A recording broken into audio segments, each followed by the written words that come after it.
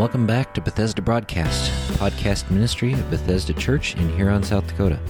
Today, we have the final message in a mini-series from John chapter 8. This is the third and final message from this chapter, discovering what Jesus said on several key topics. Here's Pastor Roy from Bethesda Church in Huron, South Dakota.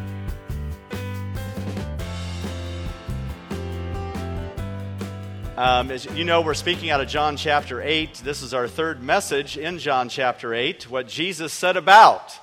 We talked about four things. I've entitled the whole series, Whom Do You Believe? Some of you said you changed the title. If you listen really close, we started off with the title, Who Do You Believe? But then I had an English person correct my grammar. It's Whom Do You Believe? And I keep learning new definitions of humility, from these corrections. And I have to share with you, I was visiting in a nursing home just a few weeks ago. And when I was in there, this lady that was 100 years old corrected a part of my grammar. And I was like, this is a new definition of humility, to be corrected by a 100-year-old woman. I still think about that, and God has a sense of humor. But whom do you believe, and what Jesus said about, and we talked about the first two things that concerned, and I don't have these on the PowerPoint, the first two, we talked about them a couple weeks ago. We talked about judging, that God does not want us to judge, and we looked at the woman caught in adultery, and how judgment belongs to God. And that we are to look at others through the eyes of a doctor, not the eyes of a judge. Secondly, we looked at God's message, Jesus' message concerning light. The fact that Jesus is, in fact, the light of the world. And we talked about the benefits of light. The fact that light provides guidance for us. It guides our path. It's a lamp unto our feet, a light unto our path, the Word of God. Jesus is the light of the world. That's what we need for a world of darkness. Light also provides enlightened discernment. We have greater level of discernment because the Bible says the entrance of God's Word brings light into our life. And when that light comes into our life, we have an enhanced, enlightened judgment, discernment in our lives. It also provides security for us. The Lord is our light and our salvation. Whom shall we fear? What shall we be afraid of? God's light in our life gives us that security that we need. Light also gives testimony to what is true. The Word of God is true. The light of the gospel is true. And light gives testimony to that. Light also characterizes followers of Christ. If you and I claim to be a follower of Jesus Christ, our life should radiate the light of Jesus Christ to a lost world. We should be a beacon of hope to those who are yet in darkness. Radiating Christ. Remember when Moses came off the mountain, his face radiated God, and so should ours. Well, today we want to look at the last two concerns that Jesus talks about in this passage. And the third concern is what Jesus said about truth. What he said about truth. Let's look down in verse 31 of John chapter 8. To the Jews who had believed him, Jesus said, "If you hold to my teaching, you are really my disciples. Then you will know the truth, and the truth will set you free." They answered him, "We are Abraham's descendants and have never been slaves of anyone." Boy, what a short memory they had. "How can you say that we shall be set free?" Jesus replied, "I tell you the truth, everyone who sins is a slave to sin. Now a slave has no permanent place in the family, but a son belongs to it forever. So if the Son sets you free, you will be free indeed. I know you are Abraham's descendants, yet you are ready to kill me because you have no room for my word. I am telling you what I have seen in the Father's presence, and you do what you have heard from your father." "Abraham is our father," they answered. "If you were Abraham's children," said Jesus, "then you would do the things Abraham did. As it is, you are determined to kill me, a man who has told you the truth, that I heard from God. Abraham did not do such things. You are doing the things your own father does. We are not illegitimate children, they protested. The only father we have is God himself. Jesus tells them they will know the truth, and the truth will set them free. Here's what the truth does in our life. The truth will direct my life. If I open myself up to the truth, it will give me the direction that my life needs. It will give me the purpose that my life needs when I begin to follow the truth. When he says you will know the truth, he is talking about knowing the truth not in my head, but in my heart, where I experience the teachings of Jesus in how I live and how I behave, how I think, how I act, how I move, how I carry out my life. I am experiencing truth in my life. You see, there's a difference between coming to church and hearing truth and living at 1966 Maple Drive, where I live, and living out the truth that I hear. Or when I go to my work and I live out the truth, how I conduct business will be based on truth. How I relate to other people, I don't manipulate them, I don't lie to them. I deal with truth. Why? Because my life has been delivered by the truth, and I can live in freedom of the truth. It's a wonderful place to be. The truth will direct our lives. It will control us. It will manage us. It will give us what we need in our lives. My mind as well as my body. Did you hear that? Not just my mind. My body as well is controlled by the truth. You see, people who aren't controlled by the truth, their body might be controlled by their hormones or something else. So only the truth will set us free, and that's what we have to live by. Let me give us a couple things here, too, about the truth. Living by the truth is proof that I am a follower of Jesus. I cannot say that I'm a follower of Jesus Christ if I am not living by the truth. I'm deceived. I have to live by the truth. I have to do what it says. And it may not be popular. There are some things that are very difficult. And you have heard me share before that in counseling situations with people, I have had to share with people the truth. And it can be very confrontational. And it may be the last thing they want to hear and the last thing I want to say. But yet I say it. Why? Because the Bible encourages us to speak the truth in love, because that's what will set them free from their sin or their bondage and set them free. And so it's a wonderful thing. Living by the truth is proof that I'm a follower of Jesus. Secondly, loving the truth is proof that I'm a follower of Jesus. We have to love the truth. The psalmist tells us back in Psalm 119, listen to this verse in 97. Oh, how I love your law. I meditate on it all day long. As a follower of God, we love his law. Psalm 119, verse 47, he says, I delight in your commands because I love them. You not only live the truth, you love the truth because it sets you free. There's release in that. There's joy in that. It gets me that Christians don't have joy in their life.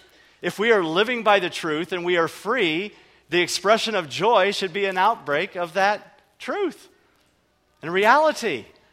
Some people don't want to come to Christ because they look joyless. Who wants that? They already have that.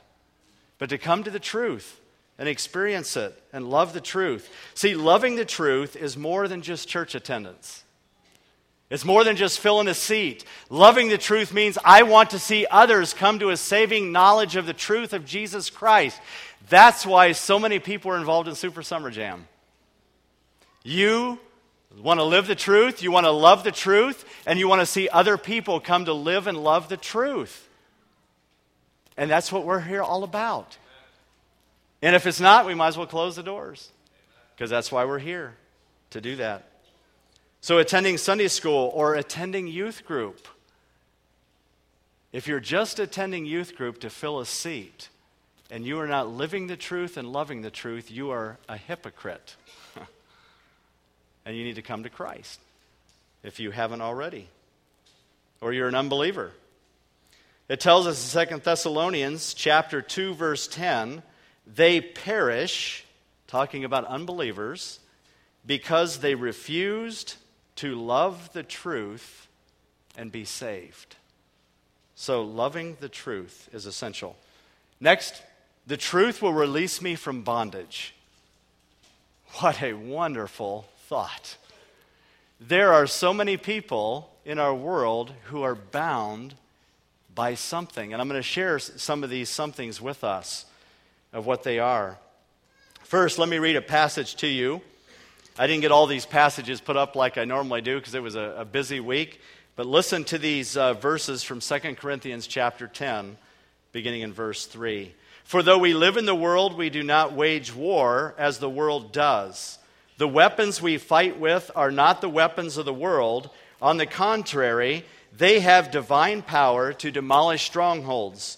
We demolish arguments and every pretension that sets itself up against the knowledge of God, and we take captive every thought to make it obedient to Christ.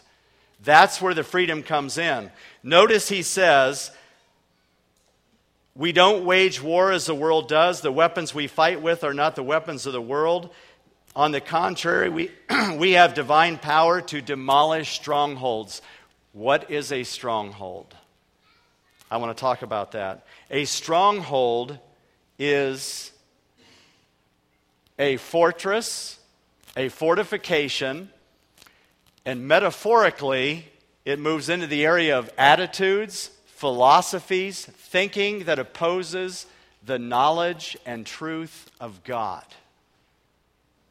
Whenever we allow something to captivate us and hold us in bondage that is opposed to the knowledge and truth of God, we are enslaved to that. You know, there are some people who won't serve in the church because they're enslaved to bondage. They're afraid to serve. Or they're afraid to even interact with other people, and as soon as the service is over, they disappear. And they come to church late because they don't want to interact with somebody because there's something in their life that is holding them in bondage. And my friend, God wants to set you free from that. So you experience the love and the fellowship and the family of God and the joy of God by living by the truth. I'm inviting you to come out of that bondage today and break that stronghold of Satan in your life. Or maybe there's some other area that Satan is holding you to that opposes the knowledge and the truth of God. He says we will know the truth, and what will the truth do? It will set us free. And what did Jesus come to do? Listen, in Luke chapter 4, verse 18. The Spirit of the Lord is on me because He has anointed me to preach good news to the poor, the truth. He has sent me to proclaim freedom for the prisoners and recovery of sight for the blind, to release the oppressed, to break the strongholds in people's lives. That's the reason Jesus was sent. And that's why He shares the truth. And that's why we never apologize for sharing the truth with people. Because it's the only thing that will set them free. It's the only thing that will deliver them from their bondage. Bondage from ignorance. There are some people who are bound in their sin because of their ignorance. I shared with you about a man that I spoke with a number of months ago who told me, I've never read the Bible. Well, hence, ignorance. He's in bondage because of his ignorance. Until he comes to the light of the truth and hears the gospel. But you know what people do? They get afraid because what does the light do? When we come to the light, it exposes our sin. We studied about that back in John chapter 3. This is the verdict that light has come into the world. Men love darkness rather than light because their deeds were evil. And so they run from the light. Kind of like little bugs when you take a board that's been laying somewhere for about 6 months and you move that board off the ground and you see all those bugs just scatter because they run from the light. They're used to the darkness. And so when we begin to share, people, have you noticed how people who are living in darkness squirm when you mention the Bible? You can talk about politics and you can talk about religion and they can argue with you about all that. But when you start talking about personal sin and personal accountability and responsibility, they begin to squirm in their seat. because it exposes the ugliness that we don't want to see in all of us. And honestly, if we're all honest, is it not true that sometimes when I open the Scriptures, there's things I don't want to see in my own life? If we're honest, it's true.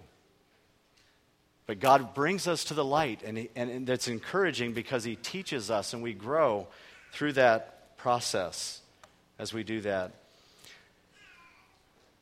You see, the truth of the matter is, the devil is looking for an opportunity to put people in bondage.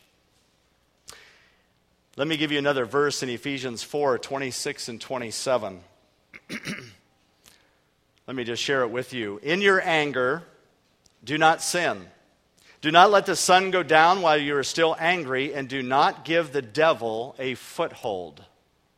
Now, if it wasn't possible for the devil to get a foothold in our lives, then Paul would have not said that. So this is telling us that there is a possibility that the devil can get a foothold in my life and in your life as believers because he wrote to the church. And God help us to be aware of the strategies of Satan to do that. What is a foothold? I think we need to understand what foothold is. Foothold comes from the word topos, which designates a place of jurisdiction. What is Satan doing? He is trying to find one little space, one little opportunity, one little crack in our armor to find a place to set up his authority in our life, his power in our life. So if I live in disobedience to God, I don't walk in light, I don't walk in truth, and I listen to the lies of the enemy, I put myself in place of allowing the enemy to have a foothold in my life and captivates me and conquers me so that I am rendered ineffective for the Lord Jesus Christ. Do you think there are any believers that Satan has a foothold in their life? That maybe there's a bitterness in their life that they've allowed to creep in because somebody hurt them, and now they're bitter for the rest of their life, and they go to their grave bitter, and they never experience the joy of God and the freedom of the truth because they lived their life in bitterness. A foothold of the enemy. Or unforgiveness. I will not forgive that person. I remember hearing a lady one time, she said, I will not forgive that person. I will rot in hell, she said, before I will forgive that individual for what they did to me. And you know what? She probably will. Because forgiveness is absolutely essential for a believer. If we've been forgiven, that we forgive. And the enemy is looking for a place of jurisdiction, a place to set up residence in our life, to build. And you know what? He's not happy then with just a little bit. He only wants a little at the beginning. He's all about expansion. He's all about taking more territory and more room in our lives. Because ultimately, what does he want to do? When we get to John chapter 10, the thief comes only to steal, kill, and what? Destroy. That's his ultimate goal. So if you don't think Satan is out to not just destroy you, he's out to destroy me and every leader in this church, and he is out to destroy the church of Jesus Christ. You don't think he opposed what we did this week? Oh my goodness. If you didn't sense resistance, opposition, yes, he opposes everything we do. He wants to have jurisdiction in our lives, a little place, a little opportunity to gain control over our lives. Some of us are still in bondage from our past. You know, there are things that this enemy can bring back again and again and again and again, and we relive that old past. And that's why Paul said, I am forgetting the past, I am forgetting what has happened, and I'm pressing on toward the mark, to the prize of the high calling of God in Christ Jesus. Don't live life living in the rearview mirror. Don't look at your past failures. Don't look at your past sin. God has delivered you from that guilt and condemnation, and the truth has set you free if you have been asked God to forgive you and you've repented of your sin. It is under the blood. There's no more guilt. There's no more condemnation. You are free in Jesus Christ. Hallelujah. Hallelujah. It's a wonderful place to be. God has delivered us. As a result of that, we do not have to be bound by the past, a failure, a humiliation, a shameful thing that I was involved in. The blood of Jesus Christ wipes the slate clean. If I confess it to God, I am a pure child of God in His eyes. Is there anything more wonderful than that? Is that why we preach the gospel? Because we want other people to experience the purity that comes from the blood of Christ. Why should we be ashamed of that? Give that message out. We shouldn't. But it can be a source of bondage. The guilt can paralyze people, absolutely paralyze them to where they feel worthless and that God can't use me and I can't do anything. My friend, God wants to use you more than you want to be used. And you have more to offer Him because He makes beauty out of ashes. He does. And He builds trophies of grace because of the truth. It sets us free. There's also bondage from our sin. Sin is binding. It kills, it destroys. And whenever you and I freely choose to disobey God, we are freely, listen, when we disobey God, we are freely choosing to place ourselves in a position of bondage. Bondage that will constrict me and squeeze the life out of me that God wants me to have. If I have Christ in my life, I have the Holy Spirit in me, but I also have the ability to quench and stifle the Spirit of God by my disobedience. If the Bible says we can do it, God can empower us to do it. Don't live in bondage to sin. You see, here's how it works. Let me pull out my keys for a second here. Many of you know I drive a nice red pickup truck. Here's the key to it. I'm the owner. Well, sort of. The bank still owns it. I'm making payments. I will be the owner, hopefully. But I can give this key to one of you, can I not? I can give it to Jeremy and say, Jeremy, here, borrow my truck. What am I doing? I'm giving him authority to take my truck and drive it anywhere he wants and do whatever he wants with it. By me relinquishing my key, I'm not relinquishing ownership of my truck, but I am giving him authority and the opportunity to use my truck. Now, let's put that in the spiritual realm. If I give Satan, the devil, the key to my heart, my life, through some sin, some disobedience, I'm still the owner, but what am I doing? I'm giving Satan authority and power to operate in my life, even though I'm the owner, it says on my life. I'm the owner, but I'm giving him authority. My friend, don't do that. Don't give him authority over your life. Place ourselves under the truth and walk and live in the truth that God has given us. We belong to Christ. We give him the key. We allow him to control us and guide us in our lives. The truth also allows me to be placed in God's family. There are some lonely people in our world. They're looking for a family. And the truth allows me to be placed in a family, the family of God. Notice what it says here in our text. Again, verse 34, Jesus replied, I tell you the truth. Everyone who sins is a slave. They're in bondage to sin. Now, a slave has no permanent place in the family, but a son belongs to it forever.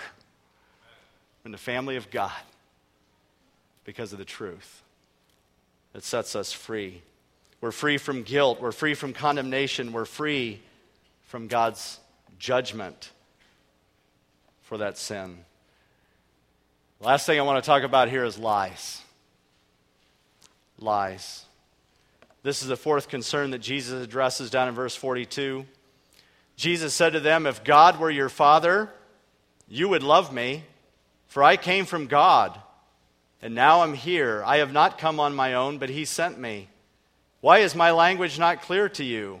Because you are unable to hear what I say, you belong to your father, the devil, and you want to carry out your father's desire. He was a murderer from the beginning, not holding to the truth, for there is no truth in him. When he lies, he speaks his native language, for he is a liar and a father of lies. Yet because I tell you the truth, you do not believe me. Can any of you prove me guilty of sin? If I am telling the truth, why don't you believe me? He who belongs to God hears what God says. The reason you do not hear is that you do not belong to God. Powerful words that Jesus speaks to these Jews. So I want to take a moment just real quick and just really kind of based on this text here is the characteristics of the devil. Number one, he murders people. It says he is a murderer from the beginning. And we don't have time to expound on it, but we went back into Genesis.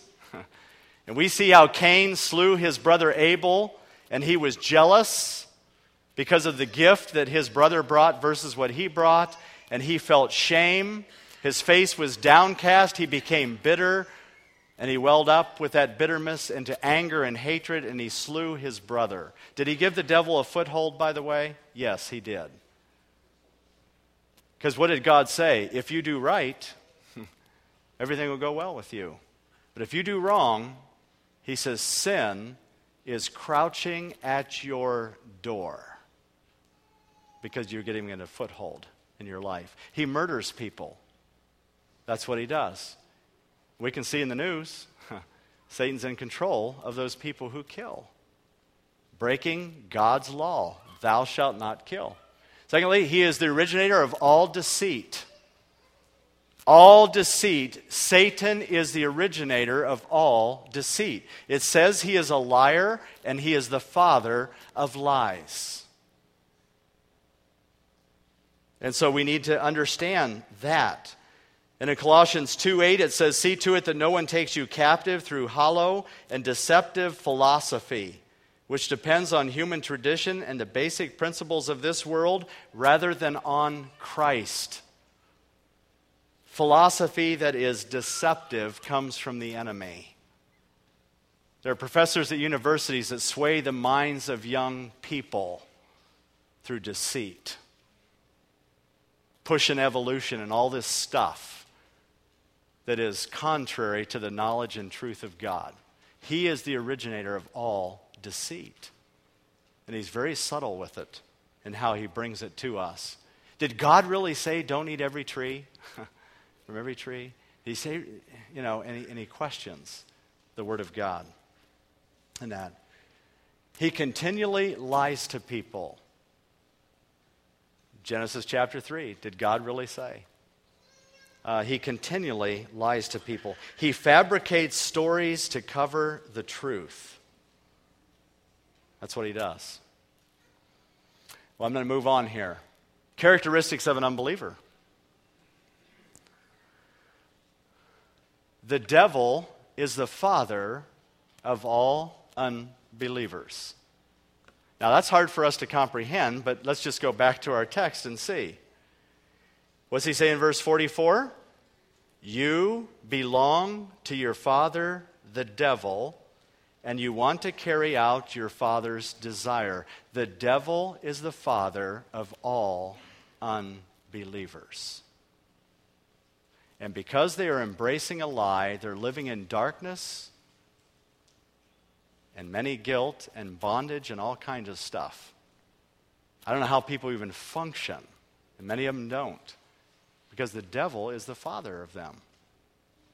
He has jurisdiction over their lives until they come to the truth. And that's why we need lost people to come and hear the truth and preach the truth to them, that they can come to the saving knowledge of Jesus. If you are here today and you've never trusted the Lord Jesus Christ as your personal Savior, today is a day of salvation for you. I trust that the Spirit of God convicts you of your sin and brings you to the light of truth, where you can experience freedom in Jesus Christ and no other way. You'll be delivered and changed and have a new life in Christ. Secondly, the devil prompts unbelievers to sin. He does. He says, you do that. He was a murderer from the beginning, not holding for the truth. There is no truth in him. He's the father of lies. Because I tell you the truth, you do not believe me. He who belongs to God hears what God says. The reason you do not hear is you do not belong to God. And he prompts unbelievers to sin. So what do unbelievers do? Unbelievers lie. They don't have any room for God's word in their life. Where does it say that? Well, look back in verse 37. I know you are Abraham's descendants, yet you are ready to kill me because you have no room for my word. So that brings to mind a pretty important question for believers. Do you have room for the word of God in your daily life? Because the lies don't just come on Sunday. They come on Monday, Tuesday, Wednesday, and for young people, late on Friday night and Saturday night. The lies come. Because where do they find themselves? In a place that they think is going to bring them happiness and joy, only to bring them more bondage and depression. It's a lie from the pit of hell. An unbeliever does not have room for God's word. And that's why they don't come to church. Many of them.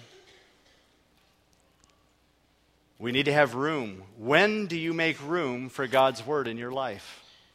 Where do you make room for God's word in your life?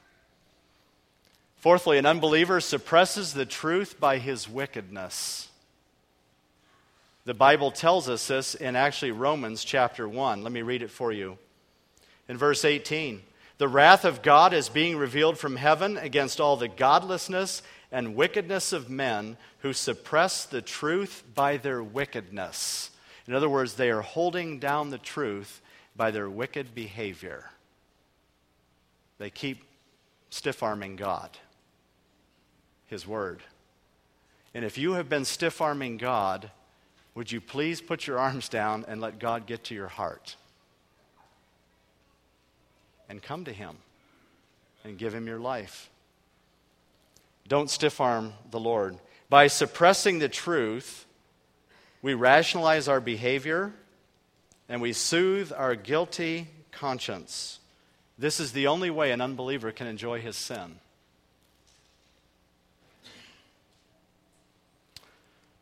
Let me give you one more. An unbeliever does not have the capacity in himself to understand God's word. We do not have the capacity in ourselves to sit and study this like a history book or some other book. It's a unique book. It's a supernatural book, and it takes a supernatural God to illuminate a darkened heart and bring the truth of God to bear on their sin so they can understand and comprehend they need Jesus Christ. There is no other way we will understand it. In 1 Corinthians 2:14, it says, the man without the Spirit does not accept the things that come from the Spirit of God, for they are foolishness to him. And that's why you'll see people mock and laugh at the Word of God, because they are absolutely darkened to truth. And they're embracing a lie from the enemy. Foolishness to him, he cannot understand them because they are spiritually discerned.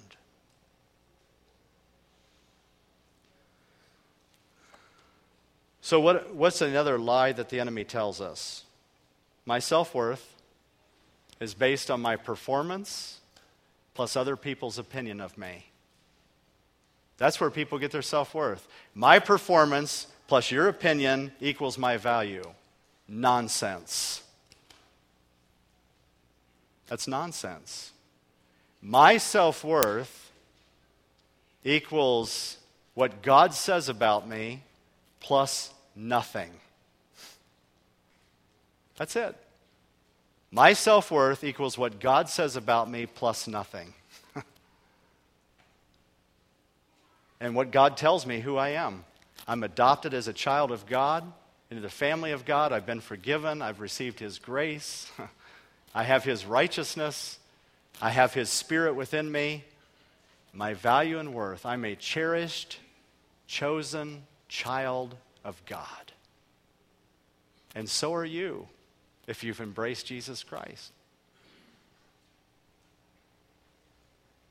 He says in Isaiah 64:8, "Yet, O Lord, you are our Father, we are the clay, you are the potter, we are all the work of your hand."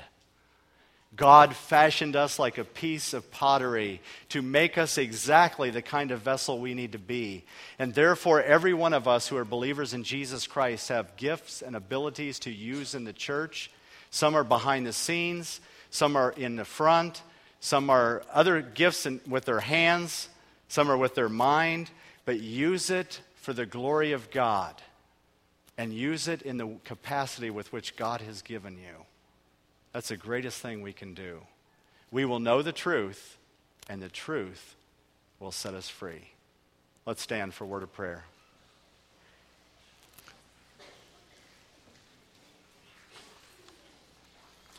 I would just ask you to bow your heads and close your eyes for a moment.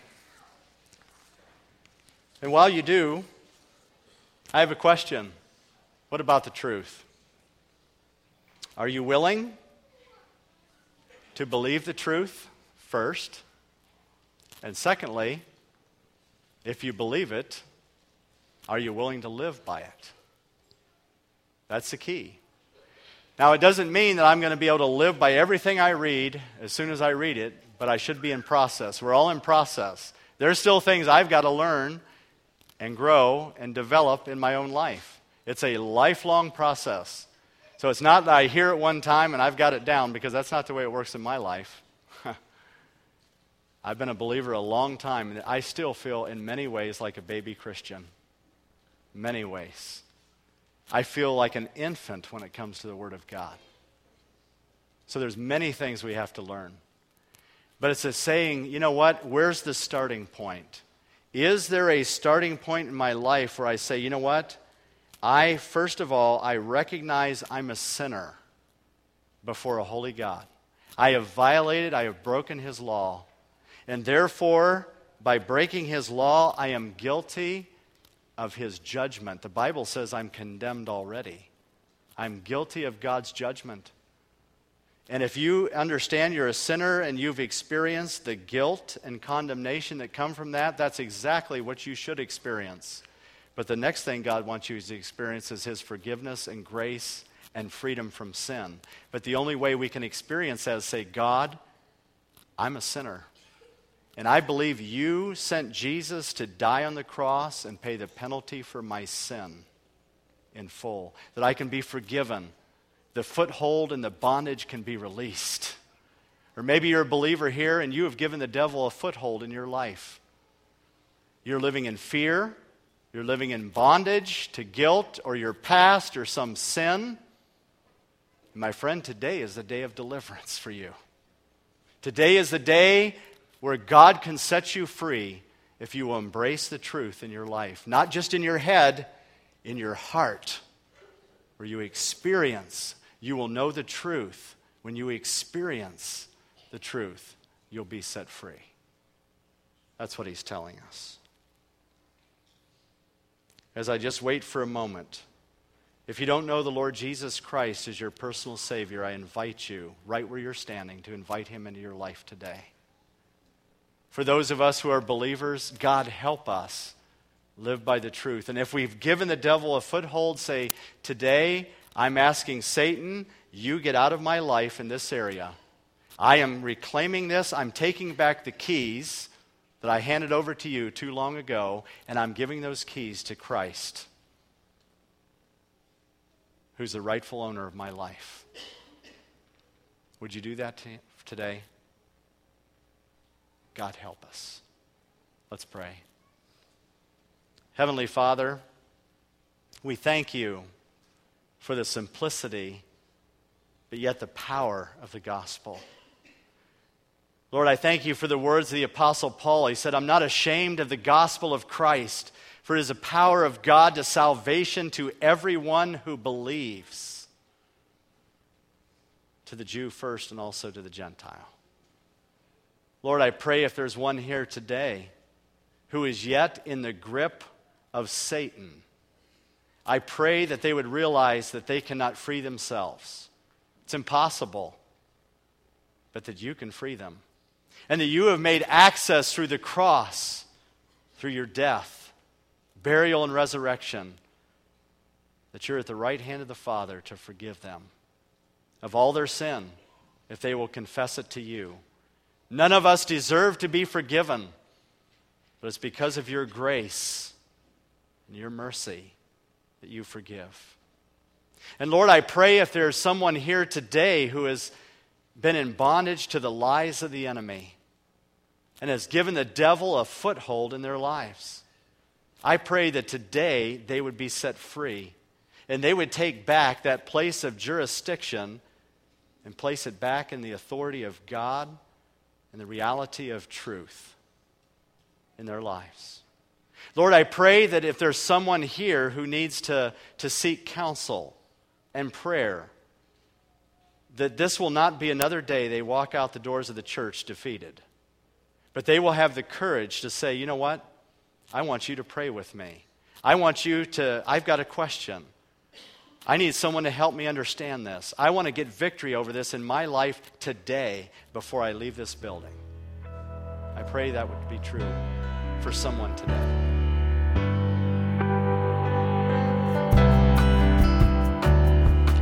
Thank you for listening to our podcast today.